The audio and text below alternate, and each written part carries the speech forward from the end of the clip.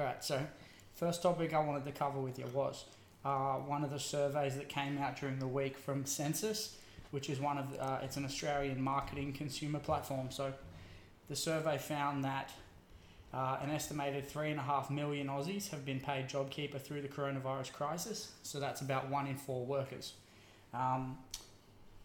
The census chief said that the biggest impact of like JobKeeper being reduced or being taken away completely would be felt in Victoria and Queensland, and almost a third of small businesses believe they'll be majorly impacted when the JobKeeper finishes at the end of March 2021. So I guess I just wanted to see what your thoughts were on that. Yeah, so it's quite interesting stats that 35% thinking the JobKeeper it's due to finish in March, but there's some suggestions that because the government has saved money on it, that it might be extended till September on again a lower amount. But I suppose the interesting thing is around 1 in 4 workers who've been paid JobKeeper. Like, it's been a very successful program to keep businesses afloat and all that sort of thing. But I suppose the impact on the property market is if homeowners are on JobKeeper and they've got a mortgage and they're on a deferral or paying interest only or on reduced payments, how that will impact them. And will that mean that people have to sell, which will increase listings? Because the biggest issue we've got at the moment is lack of supply. Yeah. And the other issue, I suppose, is if people are on JobKeeper or JobSeeker and are currently not paying rent, how will that impact? So I'm not too sure why the biggest impact is going to be felt in Victoria and Queensland. I'm not too sure. Maybe it's because there's lots of, especially in Queensland, lots of tourism. Yeah. So once that, now that the borders are open across the country, that might reduce it a little bit. With Victoria, it may be due to the fact that they've been, just coming out of lockdown. But one thing that we've spoken about in the past, and it's been highlighted in some of the articles we'll collect over the week, is that a lot of companies and industries have only been making any money and making ends meet and paying their employers because of JobKeeper. Without it, their industries would be suffering or failing at this point just because there's not a demand for it right now. So I guess that might be one of the reasons that a lot of some of the industries are going to really suffer when JobKeeper gets taken away. Interestingly, some of the bigger companies around have still recorded record profits while they've got a lot of people on JobKeeper and have been paying big dividends and big salaries to execs. So whether that's within the spirit of it, not too sure. But I think the whole idea of JobKeeper was to keep keep demand going, keep money in people's pockets. We're running up a huge deficit, but with money as cheap as it is, if you're ever going to borrow money, you might as well borrow it when it's under 1% for a government. Yeah. Second thing I wanted to talk to you about, it became more relevant to me at least recently because of me trying to get one, but credit scores. So I applied to try and get my credit score, and he's going for a jump. I applied for a credit score recently just to see what my score would come up as, and it wasn't exactly a good score, and that's based off my age, obviously, and I've never applied for any credit. I've never had a loan. I've never had a default on a repayment of any sort, but it still came up as having a fairly low credit score, like not something that's great. What I wanted to talk to you about is like what affects your credit score and why mine wasn't that good, even though I've got no history of bad credit. Does that make sense? Yeah. So the things that impact your credit score are the number of credit inquiries you make. So we often see clients who might be looking for a loan and they might apply online with a number of different lenders, make inquiries. And if those lenders access your credit report or access your, take a look at your credit report, well, that could adversely impact your credit score because if you inquire to a lot of places, the lender you do end up going to may think that you inquired and were knocked back. Obviously, regular late payments on credit cards, phone bills, electricity bills, gas bills, or home loans will impact your credit score. Defaults impact it quite a lot. But if you've got defaults, sometimes it's good to check whether the default was actually, yours in the first place. We've had clients who have had defaults put on their credit report that didn't actually belong to them. Right. We've also had incidences where people have had credit cards or other credit applications made on their behalf by either people they know or people they don't know. So those sorts of things. But with yourself, not having had any credit is not really an issue. Okay. Because banks will just see that your credit report's probably about 2 pages long rather than 10. Yeah.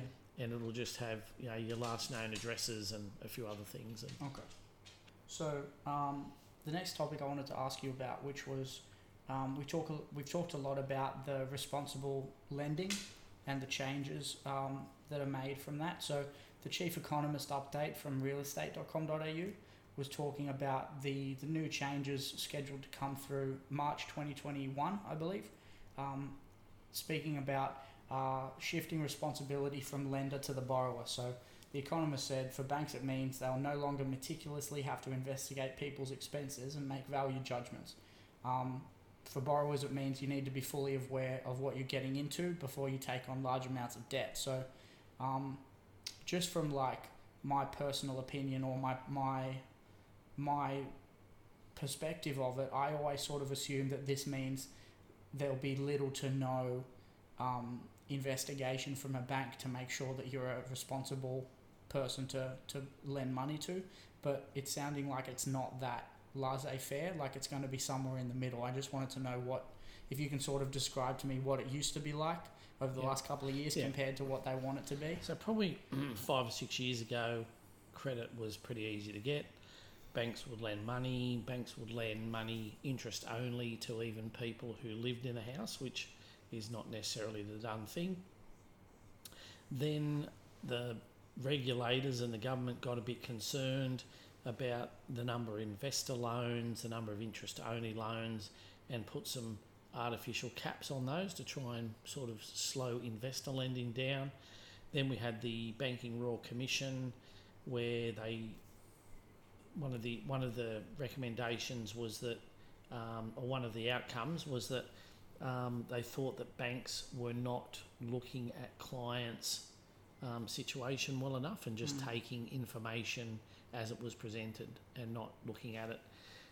Then we had the Wagyu and Shiraz case where Westpac and where ASIC took action against Westpac, and that went to the federal court, and the federal court basically said that Westpac could use benchmarks to assess people because their behaviour after they had a loan was always a bit different to before they had a loan, because when you're renting, usually your rent was lower than a mortgage, and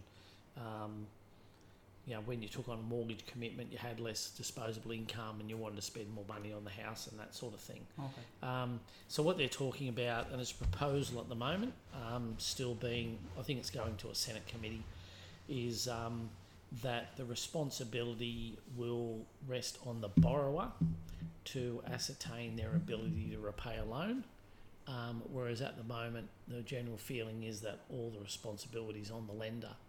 The interesting thing I find about this is that it's being pushed by the bigger banks who have very slow turnaround times, but in the same environment, the smaller bank, so the bigger banks turnaround times might be 3 to 4 weeks, but in the same environment using the same parameters, smaller lenders can turn a loan around in 1 to 2 days.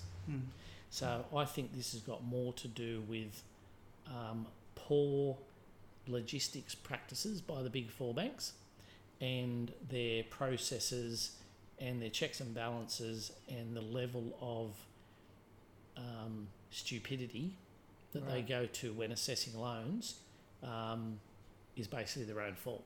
That's just my personal opinion. Right. I've written to a couple of my bank colleagues to suggest to them that when these changes come in, if they don't change the way they assess loans, who are they going to blame then? Yeah, okay. Because the issue is their practice. Right. We get some lenders will give us a conditional approval when 95% of the information is there and it's a good deal, whereas other lenders will just ask time and time again just meaningless questions that add no value to the client or to them, and I don't even understand why they do it half the time. Okay. So I think it's a good thing.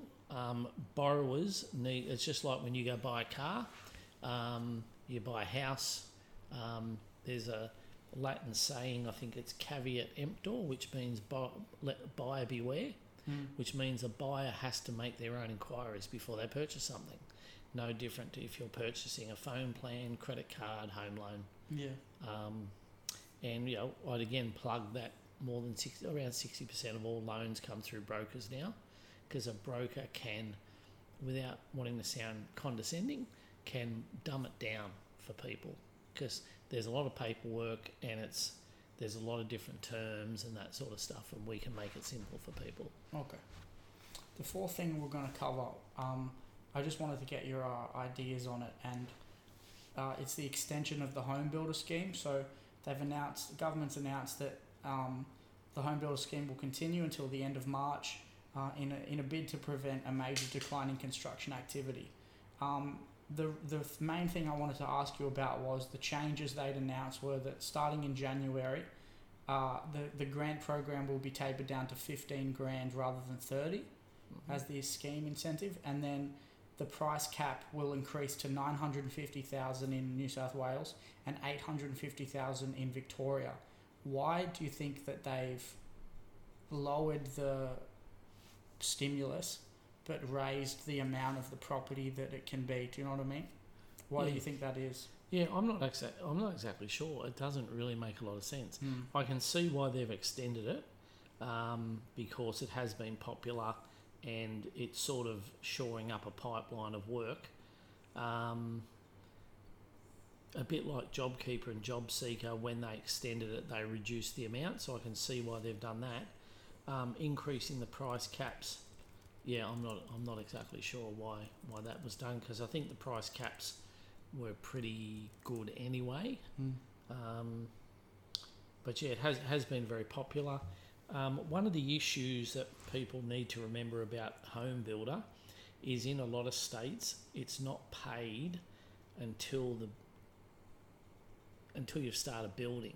So when you're applying for a loan, you can't really take it into account as part of the funds to a loan, because at the time of assessing the loan and approving the loan, the bank can't, there's no guarantee to the bank that you're actually going to get it. Because if, just say you're on the $15,000 scheme after 1 January, if for some reason your builder goes bankrupt or it's delayed and don't start or finish within the time frame, you then don't get that money. Come to your final payment, you might be $15,000 short. So you've just got to be careful with that one. Construction loans are quite messy, because when you go buy a house for $500,000, you put in your money, the bank lends the rest, and the loan settles, and you move in, and everything's hunky dory. But when you buy house and land, or land and then build, you've got 5 or 6 different payment points, because you buy the land, and then you pay a deposit, and then there's a payment when the slab's put in, and then when the frame, stage of the construction process. Progress payments. So it's just quite there's just a lot more involved in it. So another thing I wanted to talk to you about was from CanStar. So CanStar produced a survey speaking to more than 2,000 Australian adults to sort of break down the top 3 savings goals. 79% of Australians who answered the survey, they wanted to put, how do I rephrase this? So 10% of the adults that were surveyed put buying a house as one of their highest goals. Retirement was the highest priority for putting money away, and money and living costs as well. The article I read that was speaking on this survey spoke about a term that I hadn't heard in a while, was the bank of mum and dad. And it was commenting on a lot of these people might be looking down the road as using the bank of mum and dad for getting their first home. Can you sort of explain what the bank of mum and dad is and how that would work in a home loan sense? Yeah, so just with those things about the savings goals, one of the things that's missing is travel.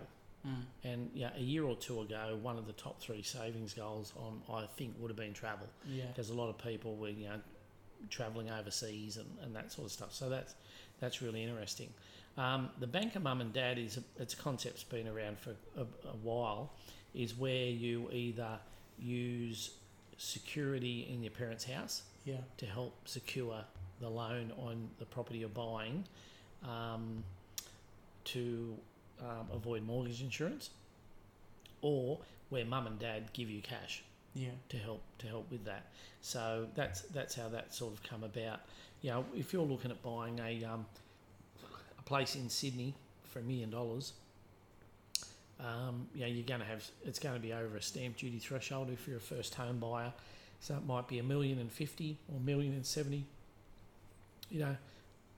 Do you have 270 grand in the bank to put towards the purchase that you've saved while you've been renting? Usually not. But your parents, they might live somewhere, basically anywhere in Sydney, and they would have 270 grand's worth of equity to cover your 20% plus costs. So that's the thing.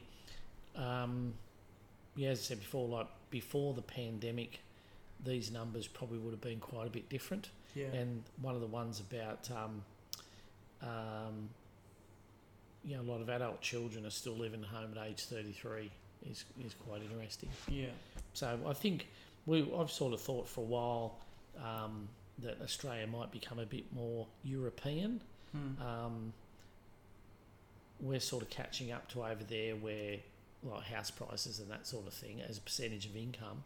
And in overseas countries, there's lots more blended families. You might have 3 generations in the same house, whereas over here it's normally been mum and dad live separate and the kids live separate. So, we're seeing things like granny flats, either for kids to live in or parents to live in, those sorts of things. But just another thing about the bank of mum and dad, if you're a rent investor and you don't own a current property, you can use the bank of mum and dad to buy an investment property. It's just not for buying a place to move into. So. Okay. And sort of the way I've had you explain it to me with the bank of mum and dad, so just hypothetically, your parents own a house and they've paid out the loan and it's worth 600 grand, the value of the property. They could use 60 grand of that property as equity, and that's the deposit for your kids' home loan. Does that make sense? So that might be 10% if you were looking for 600 as well. So banks will normally allow up to 80% of the parent's property. So if your parent's property is worth $1 million, there's effectively 800 grand worth of equity available. We've had clients where we've had 2 or 3 kids' properties against the parent's property. So as long as there's equity, generally most lenders don't really look too hard at the parents' ability to service anything. It's more around having the equity. We like to make sure that the parents could service it in case they got into difficulty, and because if the kid's house has to be sold for any reason, the parents are on the hook for the amount of the guarantee. So you'll try and plan ahead, just in case, like what Plan B is and Plan C's are in effect if the loan applicant can't service it. So you might have a thing around, how much super do the parents have? Are they still working? Can you insure the loan with the kids have got?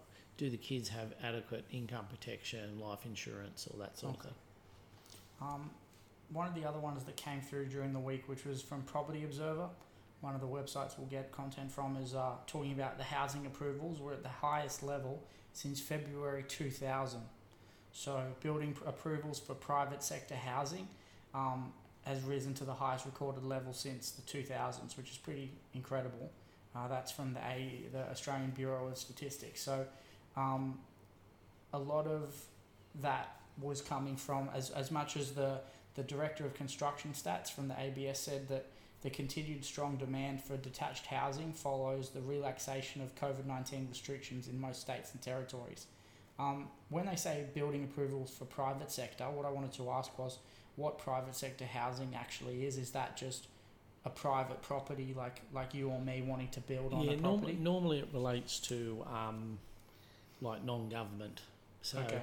So if you have building approvals for, say, public hospitals, public schools, public infrastructure, that's different to private sector.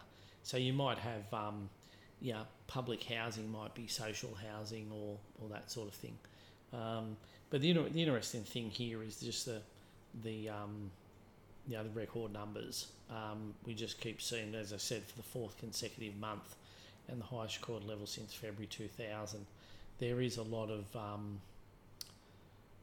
approvals going on, which is good. Shows that there's a pipeline of work coming through, and the tradies are going to be employed for a while, which is the whole purpose of home builder and those sorts of things. But I suppose the issue is once those government programs stop, what's going to happen then? Right. Okay. So for the final time this year, the RBA, which is the Reserve Bank of Australia, met. So as far as I know, every month they'll meet to decide whether they want to make alteration to the cash rate. Yeah. So they meet the first Tuesday of every month. Right. And so they decided to leave the cash rate at 0.1% for December. It'll remain like that for the rest of the year. The RBA Governor, Philip Lowe, spoke about they do not expect the cash rate to increase for at least 3 years or until there is a lower rate of unemployment and a return to a tight labour market. In the past too, the Governor of the RBA has spoken about he wants to see more of the banks carrying on those savings of the cash rate onto their customers. Can you sort of explain what they mean by that? Yeah, so what they normally do is when the Reserve Bank reduces interest rates, they expect the banks to reduce interest rates to their customers. Sometimes they do, sometimes they don't. So the Reserve Bank might drop rates 0.25%, and some banks might drop at 0.25, some might drop at 0.18, some might drop at 0.2, whatever. It just depends upon one, how much they can probably get away with, but secondly, what their profit position is, and how many loans they've got at varying interest rates. Yeah. We've talked about before that when the Reserve Bank dropped rates 0.75, I think it was in March, in that emergency meeting they held, it was towards the end of March or middle of March, and that was on top of their March meetings. They had two, which is first time I can remember. And then again in November when they dropped the rate from 0.25 to 0.1, nearly every bank dropped fixed rates. So at the moment, fixed interest rates are really, really low, like really low. So a lot of people we're talking to are getting either some or all of their loan at a fixed rate because it just saves you a lot of money at the moment. Okay. So we've also helped quite a few clients get fixed rates with their existing lenders just to lock in a better deal. Okay. So it's something people can be looking at. Okay. One of the other things I wanted to ask you, second last one for today, was there was an article I read up on that it was almost like the wording of the article made me believe that maybe they were a bit sceptical about the lending reforms the government wanted to introduce. One of the quotes from it was how the government wants to shift the laws from a lender beware to a borrower responsibility model and in turn strip the Australian Securities Investments Commission, which is ASIC, of its enforcement powers. I didn't really understand that, so I wanted to ask if you could explain to me what they mean by the stripping of ASIC's enforcement powers. Yeah, so basically we talked about this briefly before, that at the moment a borrower will provide information to a bank, and the bank goes through that in quite a lot of detail, and they might ask questions about level of gym memberships and what you're buying on eBay and those sorts of things. So what they're looking to do is put a bit more onus on borrowers to sort of trim that stuff and be a bit more responsible with what when they're applying for a loan, rather than just put all the responsibility on the bank. So what happened was, when we talked a bit before about the Wagyu and Shiraz case, and that was where ASIC took Westpac to court. Or ASIC questioned the way Westpac were assessing loans and thought that they relied too much on benchmarks rather than what people actually spent their money on. Now, interestingly, Westpac and ASIC came to an agreement on the penalty Westpac would pay. I think it was about $45 million, and it had to go to the federal court to be endorsed.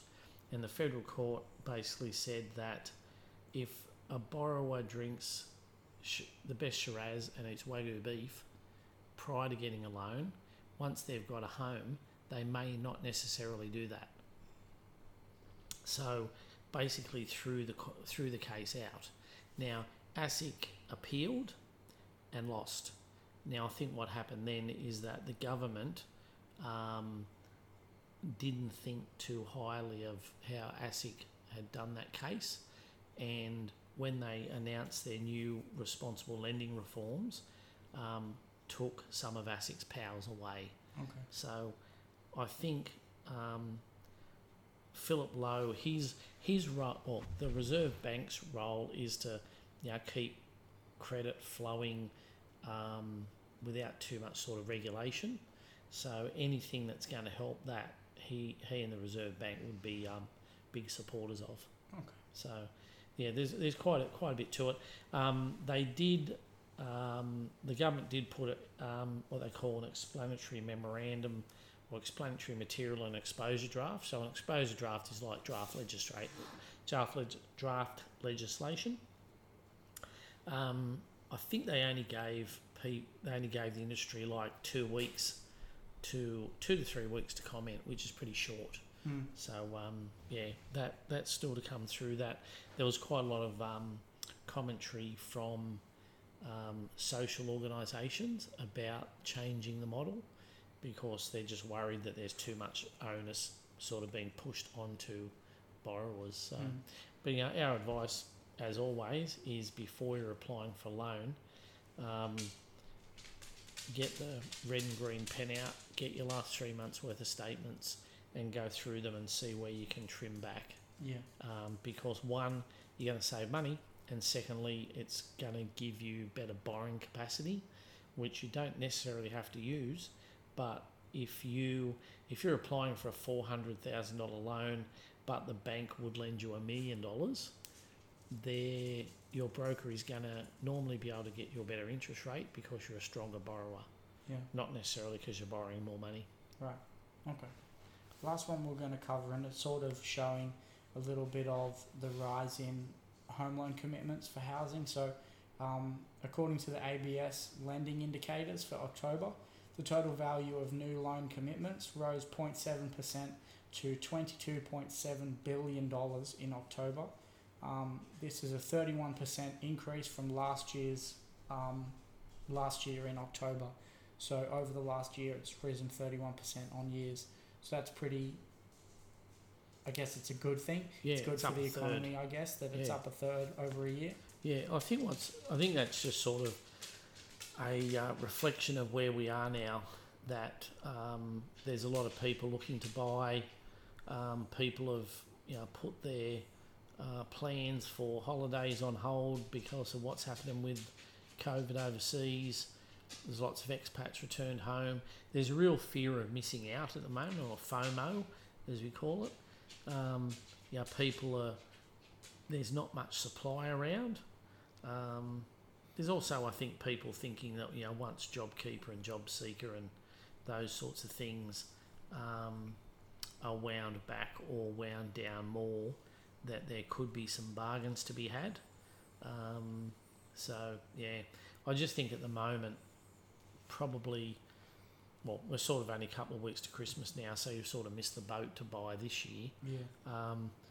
Just be careful and make sure you're making your inquiries and you're doing your research about whether the place you're buying, especially investment, whether the numbers stack up. Because we've seen some clients buy some property where the yield is not very great. Okay.